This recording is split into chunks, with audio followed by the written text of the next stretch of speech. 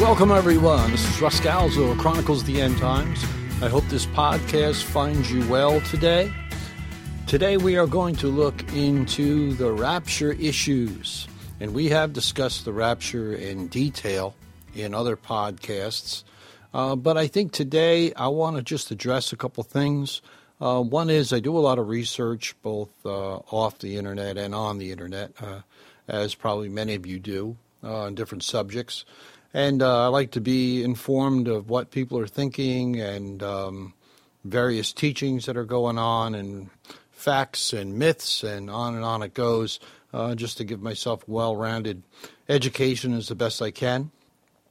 And I always find these websites that talk about those who believe in the rapture or the catching away of the church, especially those who believe in it before the Great Tribulation, that we're been taken in by myths and bad teachings, and that kind of really bothers me in many ways.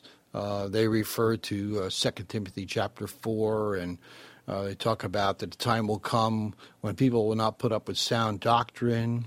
Instead, they will listen to things that suit their own desires and will gather a great number of teachers to say what their itching ears want to hear. And really, the scripture is saying that they will turn their ears away from the truth and turn aside to myths. And I really take offense to that because really what the heart and soul of Paul is saying there to Timothy is that those who have turned away from the truth, those who have decided to worship angels and to believe in doctrines of demons and to worship idols in a way that is just absolutely disgusting in history. If you want to read about the different ways that they worshipped in that time of the early church, those who did worship these other gods, so-called gods. And so is hardly talking about this issue concerning the rapture. And I want everyone to know that whether you believe that God will come and the trumpets will call you home tomorrow or next week or 10 years from now or when Jesus actually comes at the Battle of Armageddon, it's not going to affect your salvation. The salvation is by the blood of Jesus Christ and your faith in him and your trust in him. And all these other issues are debatable issues, and that's certainly understandable. And I certainly open my heart to everyone who loves the Lord and is following the Lord. And I do not want to get into disputes which really do nothing but separate the Church of Jesus Christ, which is be an awful thing. But on the other hand, I do want to address some things that are in grave error, and this is one of them, to accuse brothers and sisters in Christ who believe in the scriptural premise of the rapture, of the taking away of the church, the catching away, as Paul describes in 2 Thessalonians and in 1 Thessalonians. So let's get to the issue. The issue here, I believe, when I read these different blogs and websites, is there seems to be an axe to grind. One particular one I read, well, these Christians, they'll find out, that they're going to have to go through this tribulation. And it's like, what? It's like, does that sound like the love of Jesus to you? I don't think we should feel that way about our brothers and sisters, about our own families or children. We need to have a real look and a real understanding of exactly what this tribulation period is. Scripture talks about 1/3 of mankind dying. And then in another place, the Scripture talks about 1/4 of the earth's population dying. So you add those two together, you're up to 58%, nearly 60% of the world's population, which is now, 7 billion plus, dying. And he talks about the great martyrdom that's going to go on during the rapture. And yes, do I believe Christians will be martyred and killed through the tribulation? Absolutely. Revelation chapter 7 makes that very clear, as we've talked about in the past, where the Apostle John, when he had the vision, a revelation of Jesus Christ on the Isle of Patmos, he saw millions and millions. The scripture said that he couldn't even number them. They were like the sands of the sea. And he asked the elder, where do these come from? And the elder told him, these are those who have come out of the great tribulation. So we know that multitudes upon multitudes will be martyred during that period of time for their belief in Jesus Christ. But it is another thing to just assume that the whole church is going to go through the tribulation. We talked about this before, is that I grew up Catholic, and I still have very good relationships with a lot of my Catholic friends who love the Lord.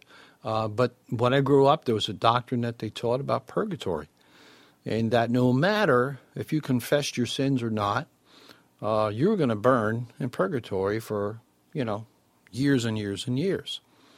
And the thought that the blood of Jesus Christ wouldn't be enough to cleanse me from my sin, but that something that he made a fire, and he would torture those who lived for him and loved him and had a relationship with him through life, with burning them in fire to continue to make them pure, is just demonic. That's basically all I can say.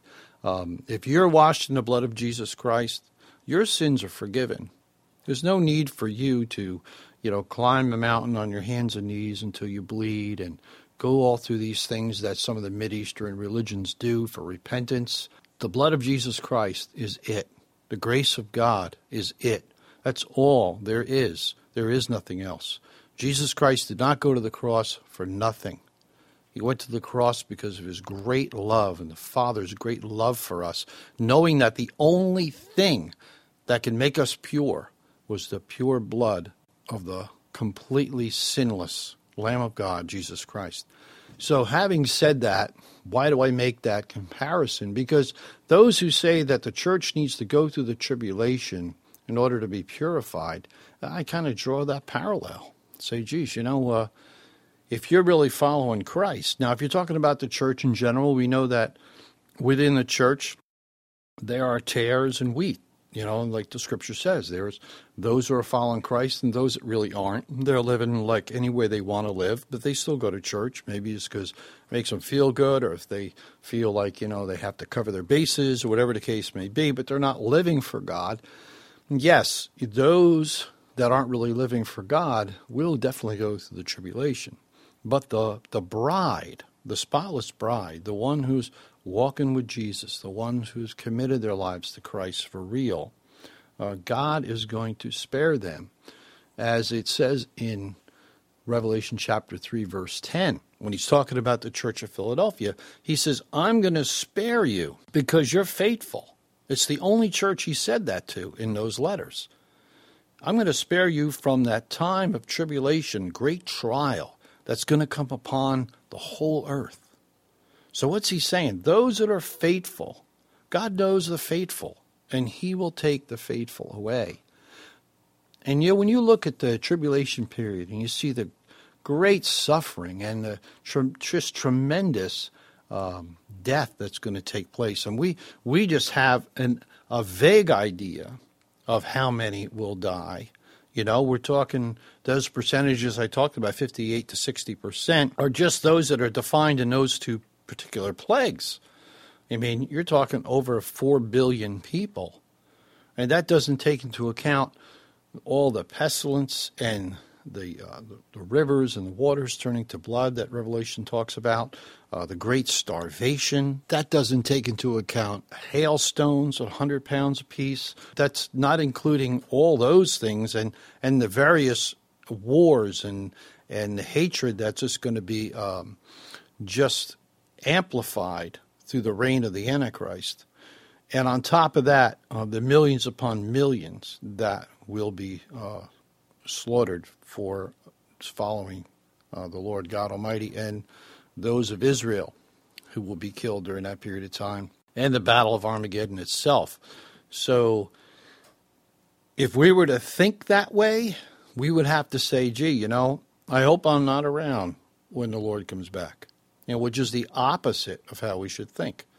You would be saying you would have to be a masochist, a little bit deranged, to say, boy, I can't wait for Jesus to come back so I can go through the tribulation and I can suffer from starvation and all these plagues and see my families die and be dragged off and, martyred for Christ. Now, being martyred for Jesus Christ is certainly the highest calling you could have, but it's not something that we sit around and pray about and say, geez, I can't wait till that happens to me.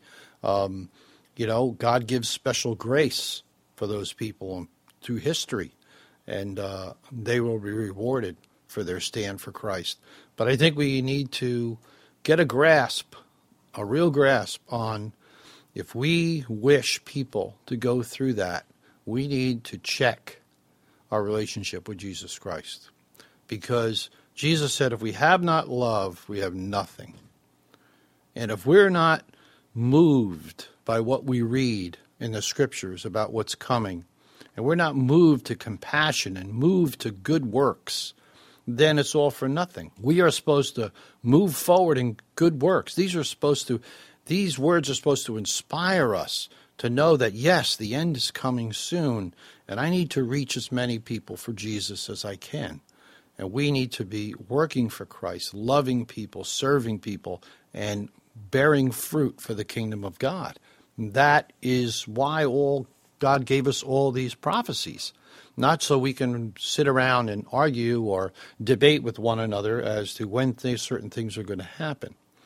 And the other issue to me is found in 2 Thessalonians. Well, let's take a look at that. In 2 Thessalonians chapter 2, verse 6, he says, "And now you know what is restraining, that he may be revealed in his own time," talking about the Antichrist.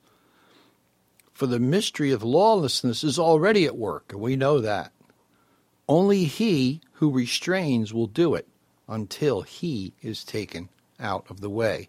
And who is the he? Well, it's definitely not the Holy Spirit, because if God took the Holy Spirit off the earth, you'd have nothing. So who is it? It's the church of Jesus Christ. It's the one who is standing in the way. For Jesus said that the gates of hell would not prevail against the church. So the church is in the way. If you think things are bad now, people are praying. There are people on their knees praying for other people. I hope you're one of those. There is a lot of the church that is asleep. I will agree with that. But you can't deny that there's millions who are praying and serving God faithfully all over the world. And when they're taken out of the way, they're the restraining force. And when that's taken out, when the salt and the light is yanked out of this world, not the Holy Spirit, because the Holy Spirit is still at work. He's at work through the 2 prophets that we read about. He's at work through the 144,000. He's at work with those who are left. But then the darkness is going to be great, because Jesus said that the night comes when no man can work. And it's going to be very difficult through that period of time. There's so many things that we could discuss, and I encourage you to go back and look at some of the other teachings on the podcast about the rapture. So listen, keep your head up. Jesus is coming, and we have not been assigned to wrath, but to deliverance through the blood of Jesus Christ. God bless you. Continue on. Talk to you soon.